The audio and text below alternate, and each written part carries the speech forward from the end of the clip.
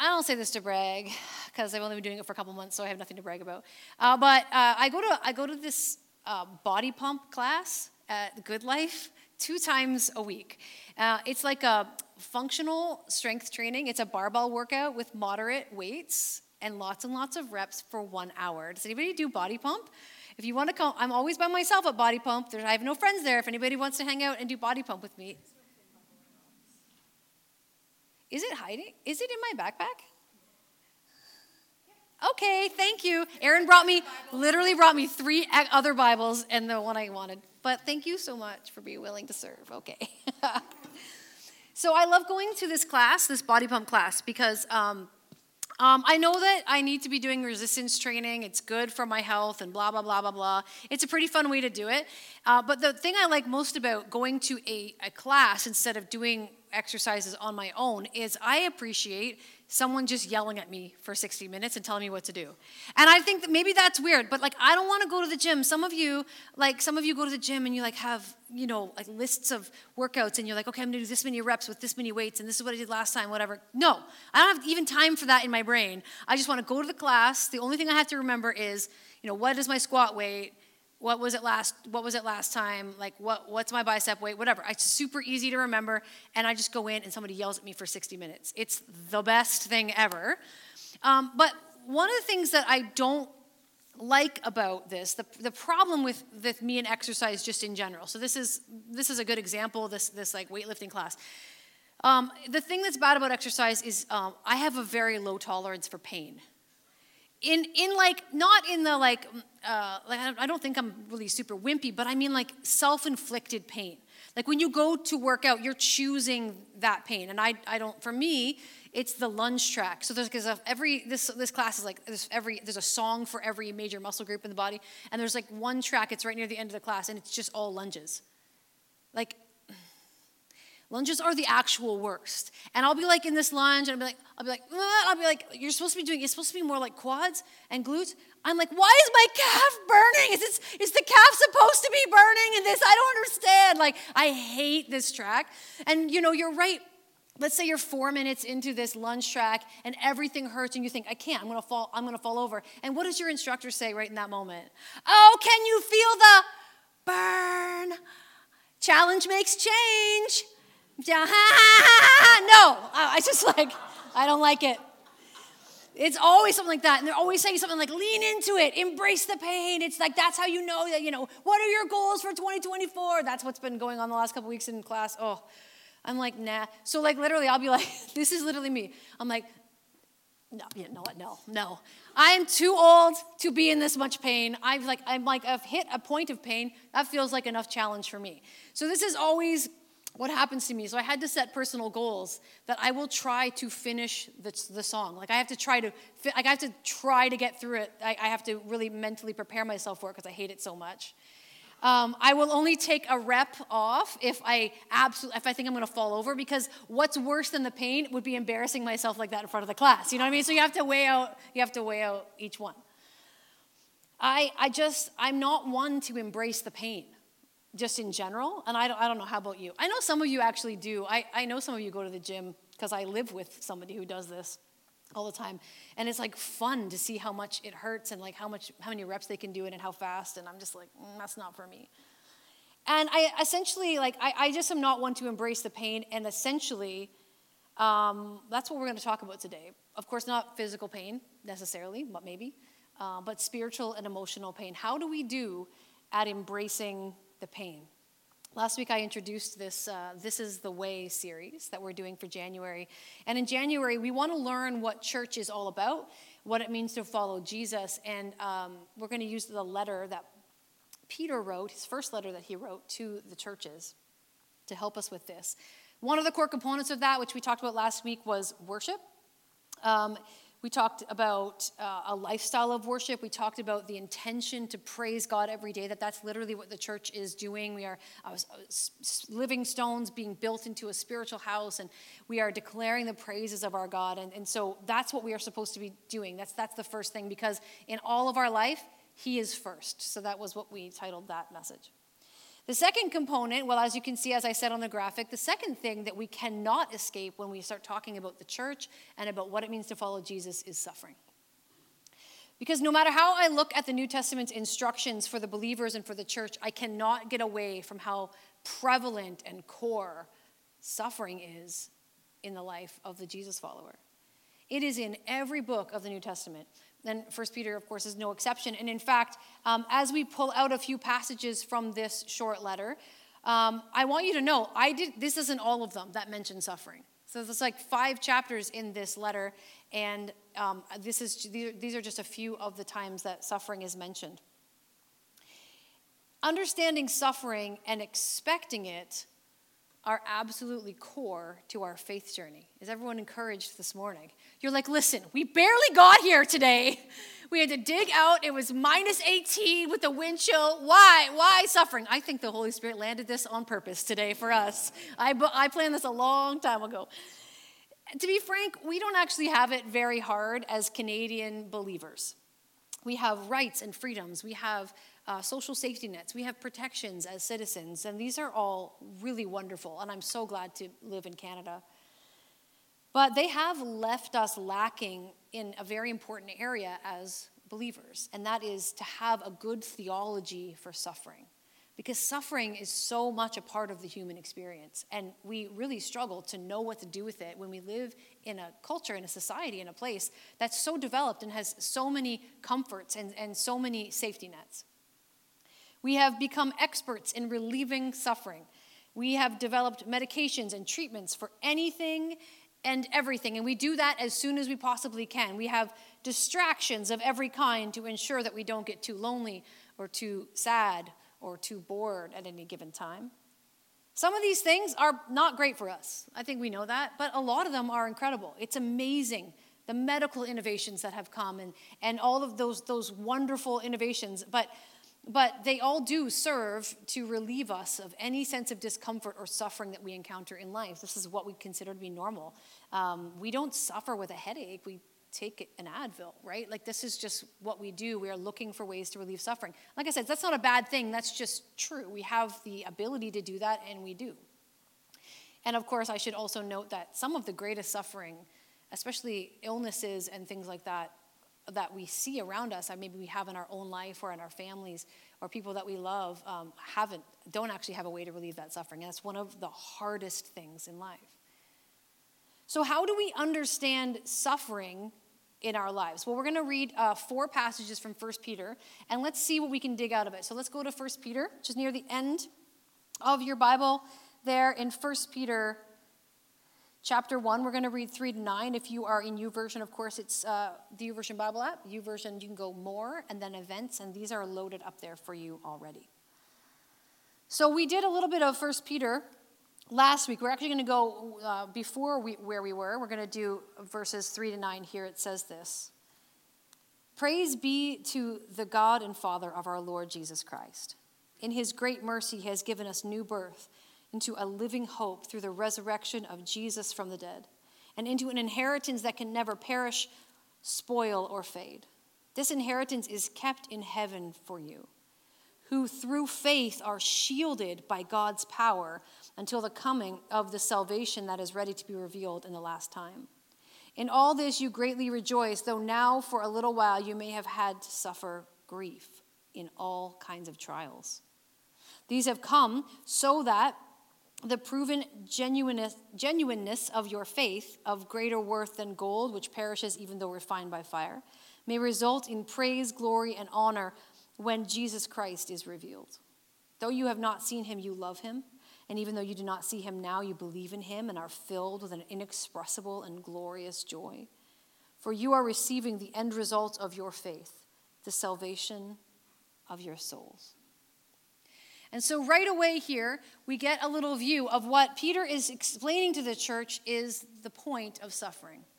He says that suffering equals a faith that is proved genuine.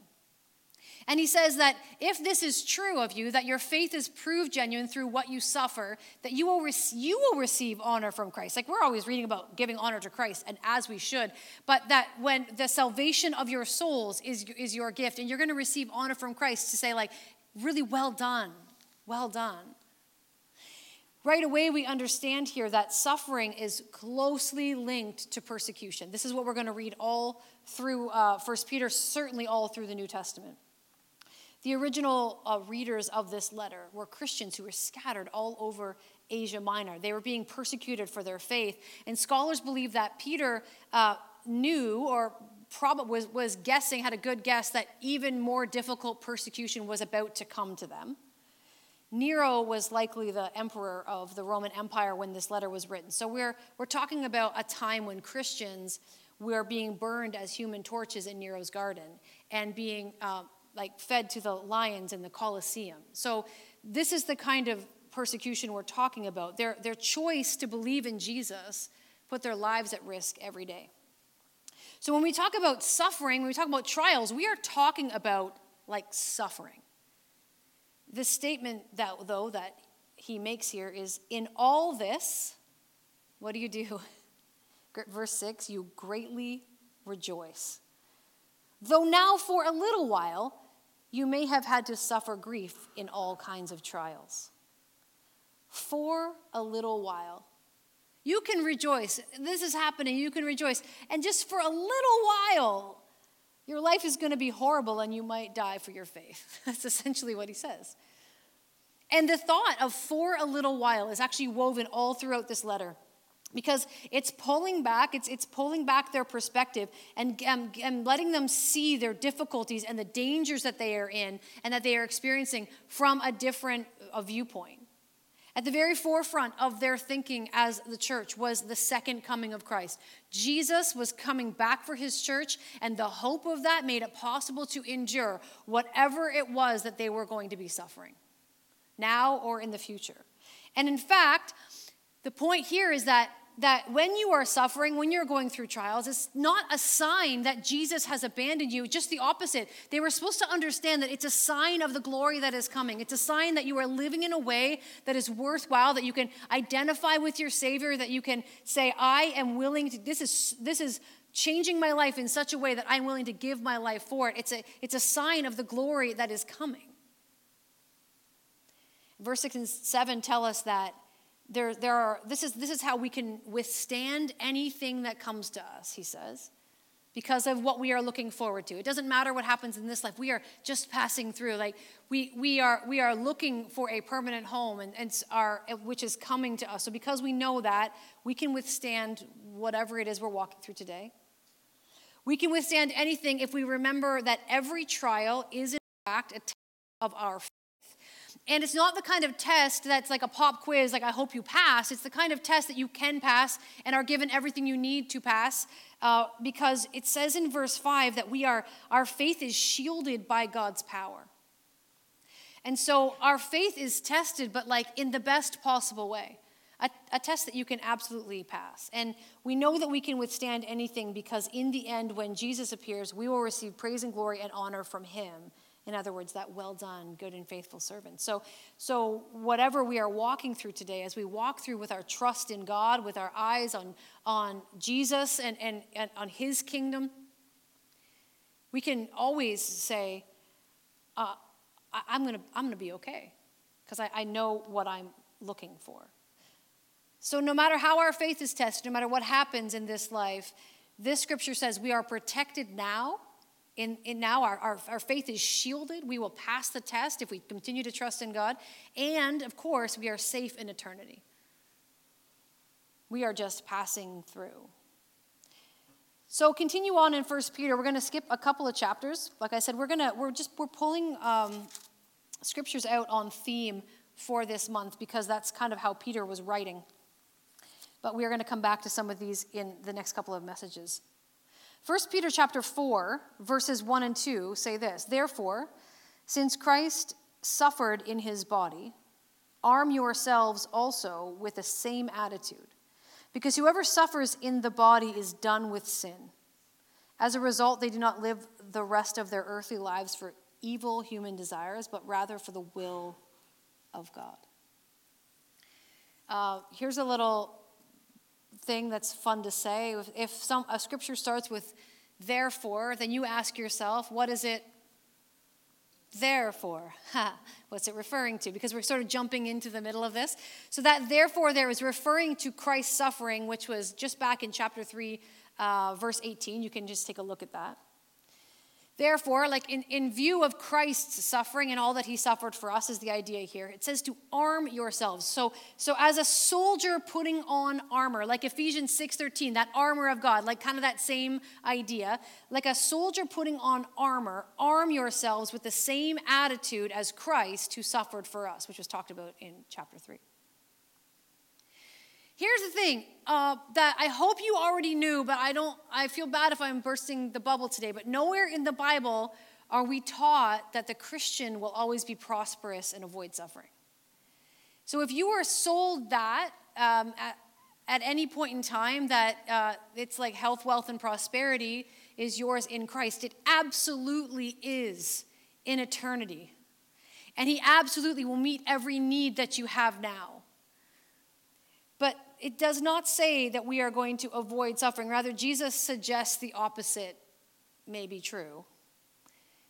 It doesn't say anywhere in Scripture that God wants you to be happy or that happiness is his number one priority for your life. What we are guaranteed, though, is some measure of suffering or trouble.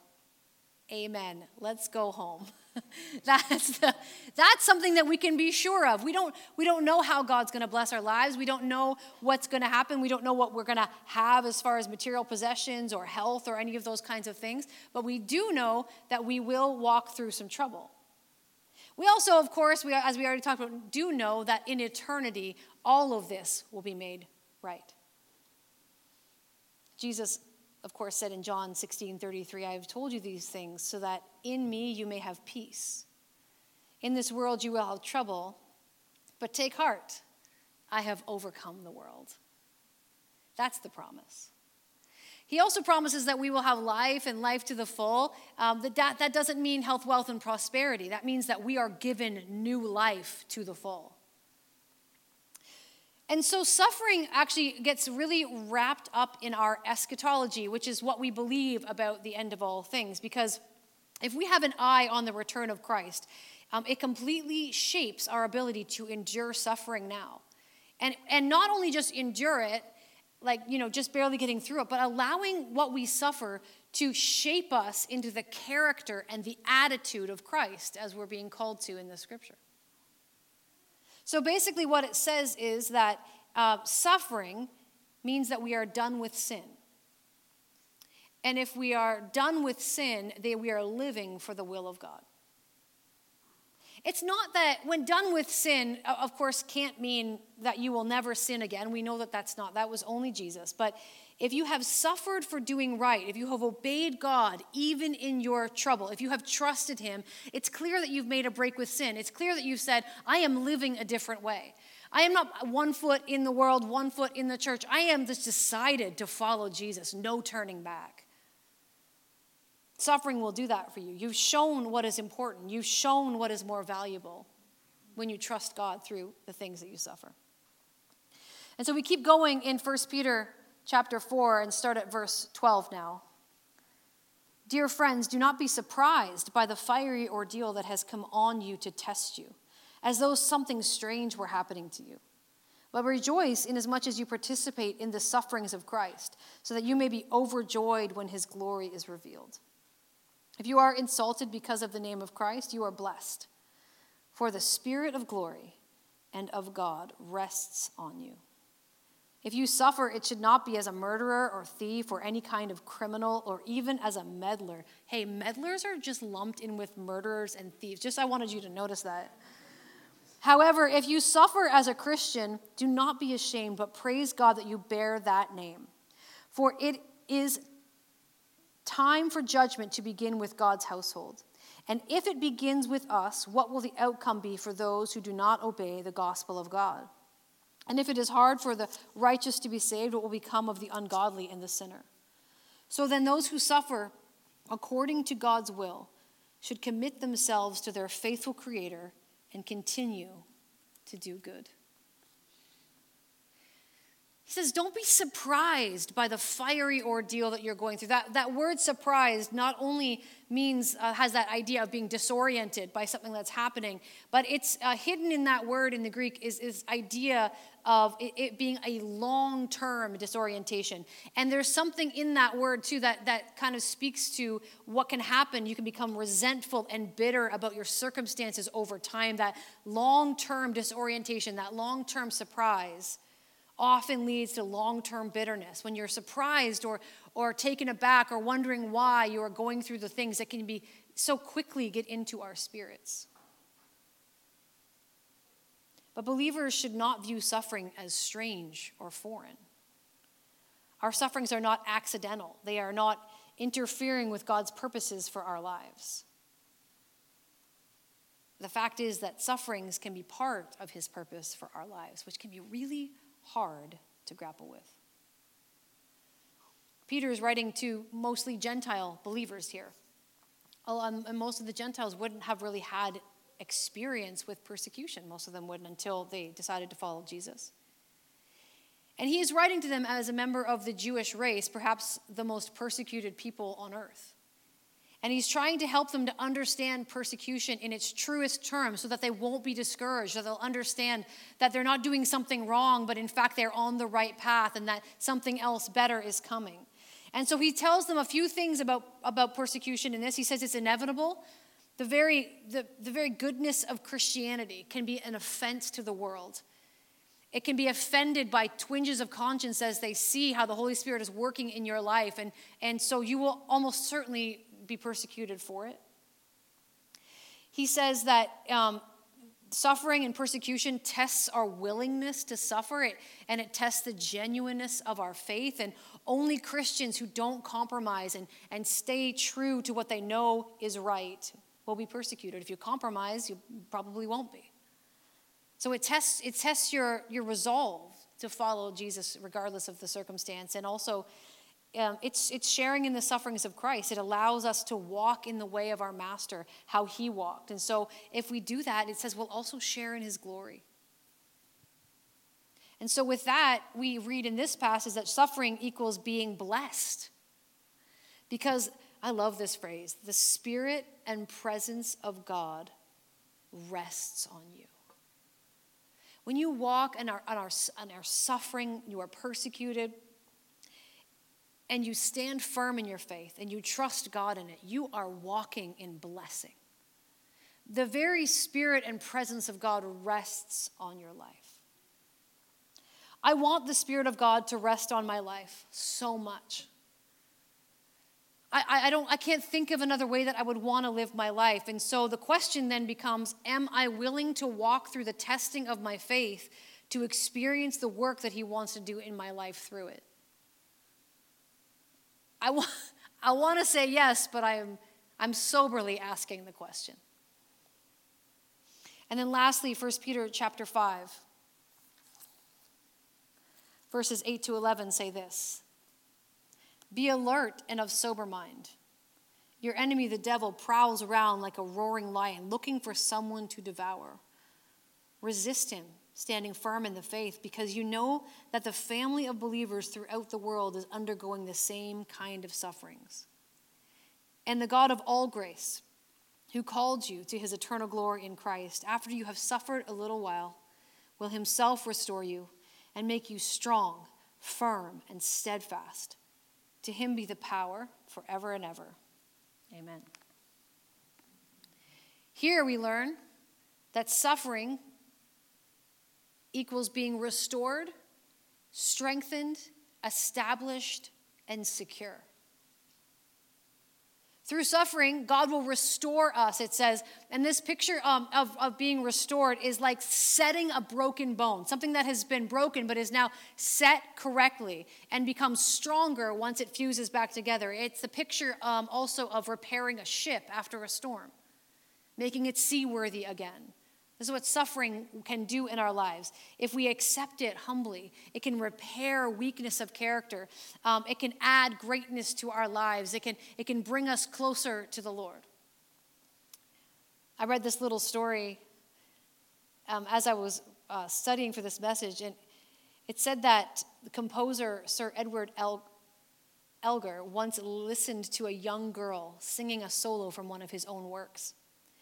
She had a voice of exceptional purity and clarity and range and almost perfect technique. And when she had finished, Sir Edward said softly, "She will be great when something happens to break her heart." There's this idea that when we walk through something, that process of being restored, that process of being held and seen and changed and having our character developed through that, makes us so much deeper, so much more able to minister, so much more able to connect with who God is and what he's doing around us. Scripture also says that suffering will strengthen us. A life with no effort inevitably becomes flabby. Hence, again, if you guys want to come to Body Pump, let me know, and we can do that. We don't know what our faith means unless it is tested and tried by fire. William Barclay says there is something doubly precious about a faith which has come victoriously through pain and sorrow and disappointment. The wind will extinguish a weak flame, but it will fan a strong flame into a greater blaze. When our faith is exercised and tested, it isn't weak and unable to stand. It becomes strong and able to withstand whatever life throws at it. It says also that suffering will establish us. There's this word that kind of is alluding in the Greek to like making us as solid as granite. Because trials and tests and persecution and suffering will collapse us, perhaps. It will show our faith for what it is. Or it will leave us with a character so solid that it couldn't have been made any other way. But when it's tested, it allows our faith to literally be solidified like granite. And it cannot be shaken, and it cannot be broken, and it cannot be moved. And suffering also secures us. It says, and again, the Greek here is to lay foundations. So it's like think about securing yourself to a sure foundation. Suffering drives our faith down into things which cannot be shaken. Or as one commentator said, our trials are not meant to take the strength out of us, but to put the strength into us. Or our suffering does not destroy us, but it purifies. I think I have it on the slide there. Thanks. But let's just be real at the end of this, all of this about suffering. Let's just be real about suffering for a moment.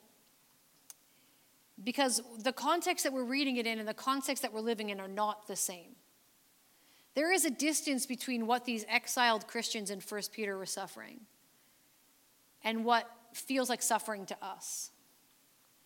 We're quick to label a lot of things in our lives as suffering. But we also know that in perspective here, that our lives are not in danger. We're not on trial for our faith in Christ.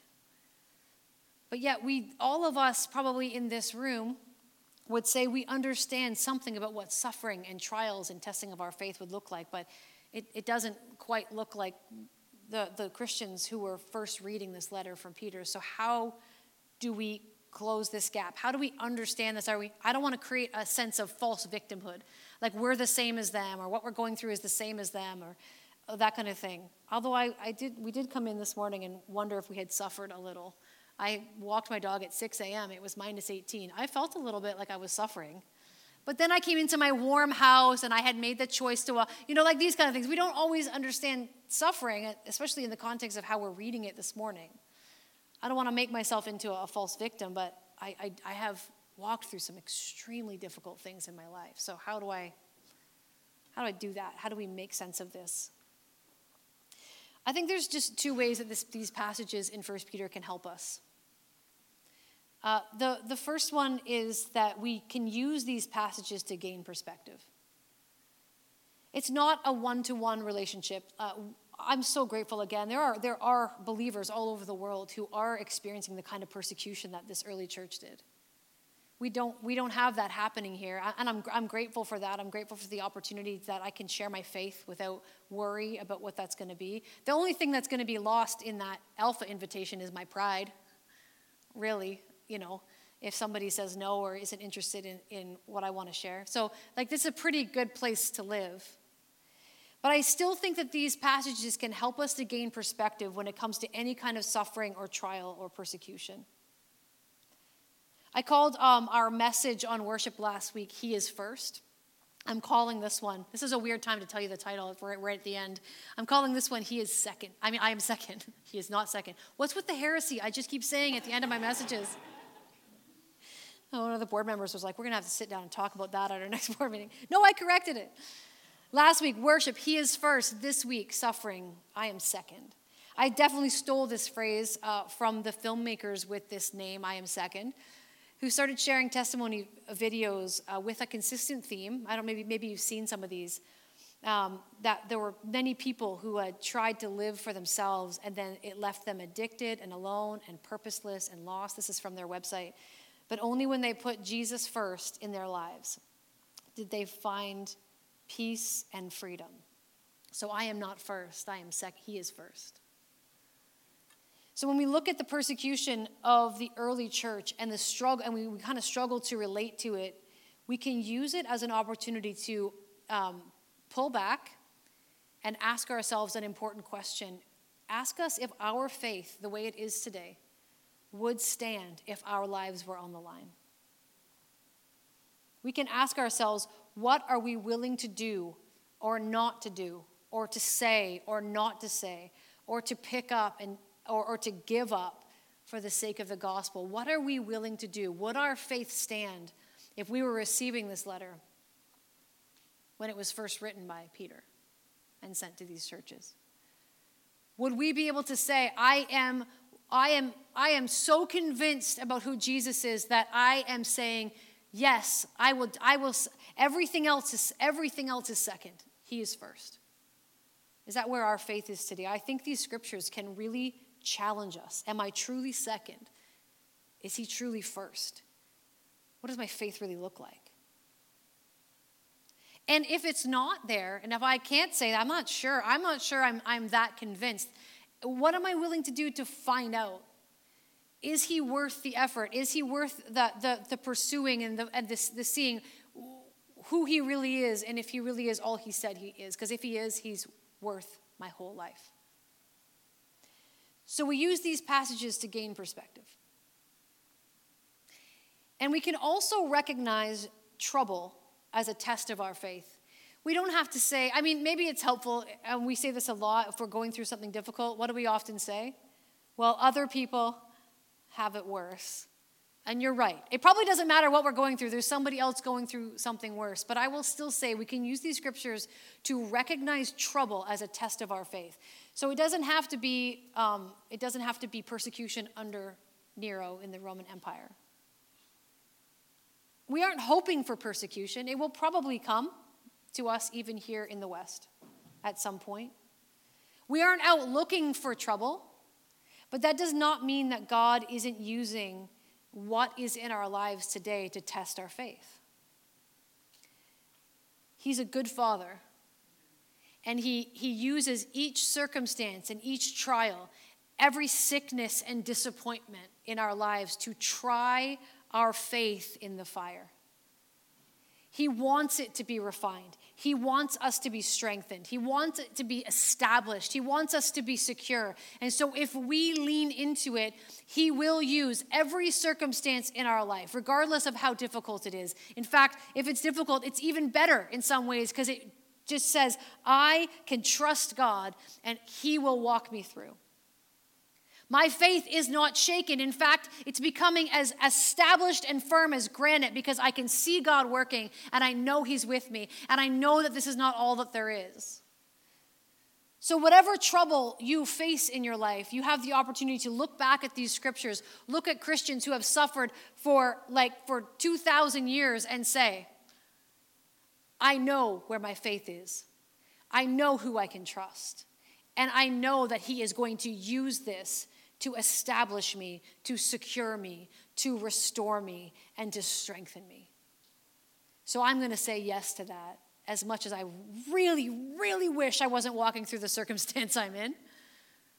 We are guaranteed trouble, but we are also guaranteed a Father who loves us and will use it to discipline us and to firm up our faith and established and secure. So while Matt, I can invite you and the team to come. While I understand that it can be a bit of a downer to think that one of the core components of our faith is suffering, I hope that you don't feel that way. I hope that you understand there is nothing that's going to prevent you from suffering in your life. That's just the way it is. If you've lived any number of years, you already know that that's true. But what I'm telling you is the greatest news ever.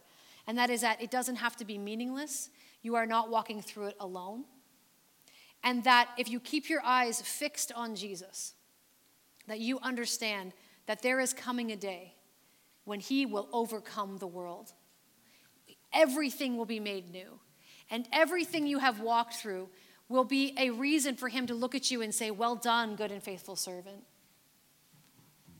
That's what I'm looking for in my life. The trouble, of course, happens when we are in the middle of something that feels like it's drowning us.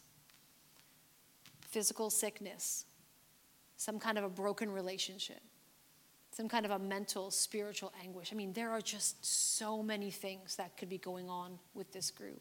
Same with you off campus.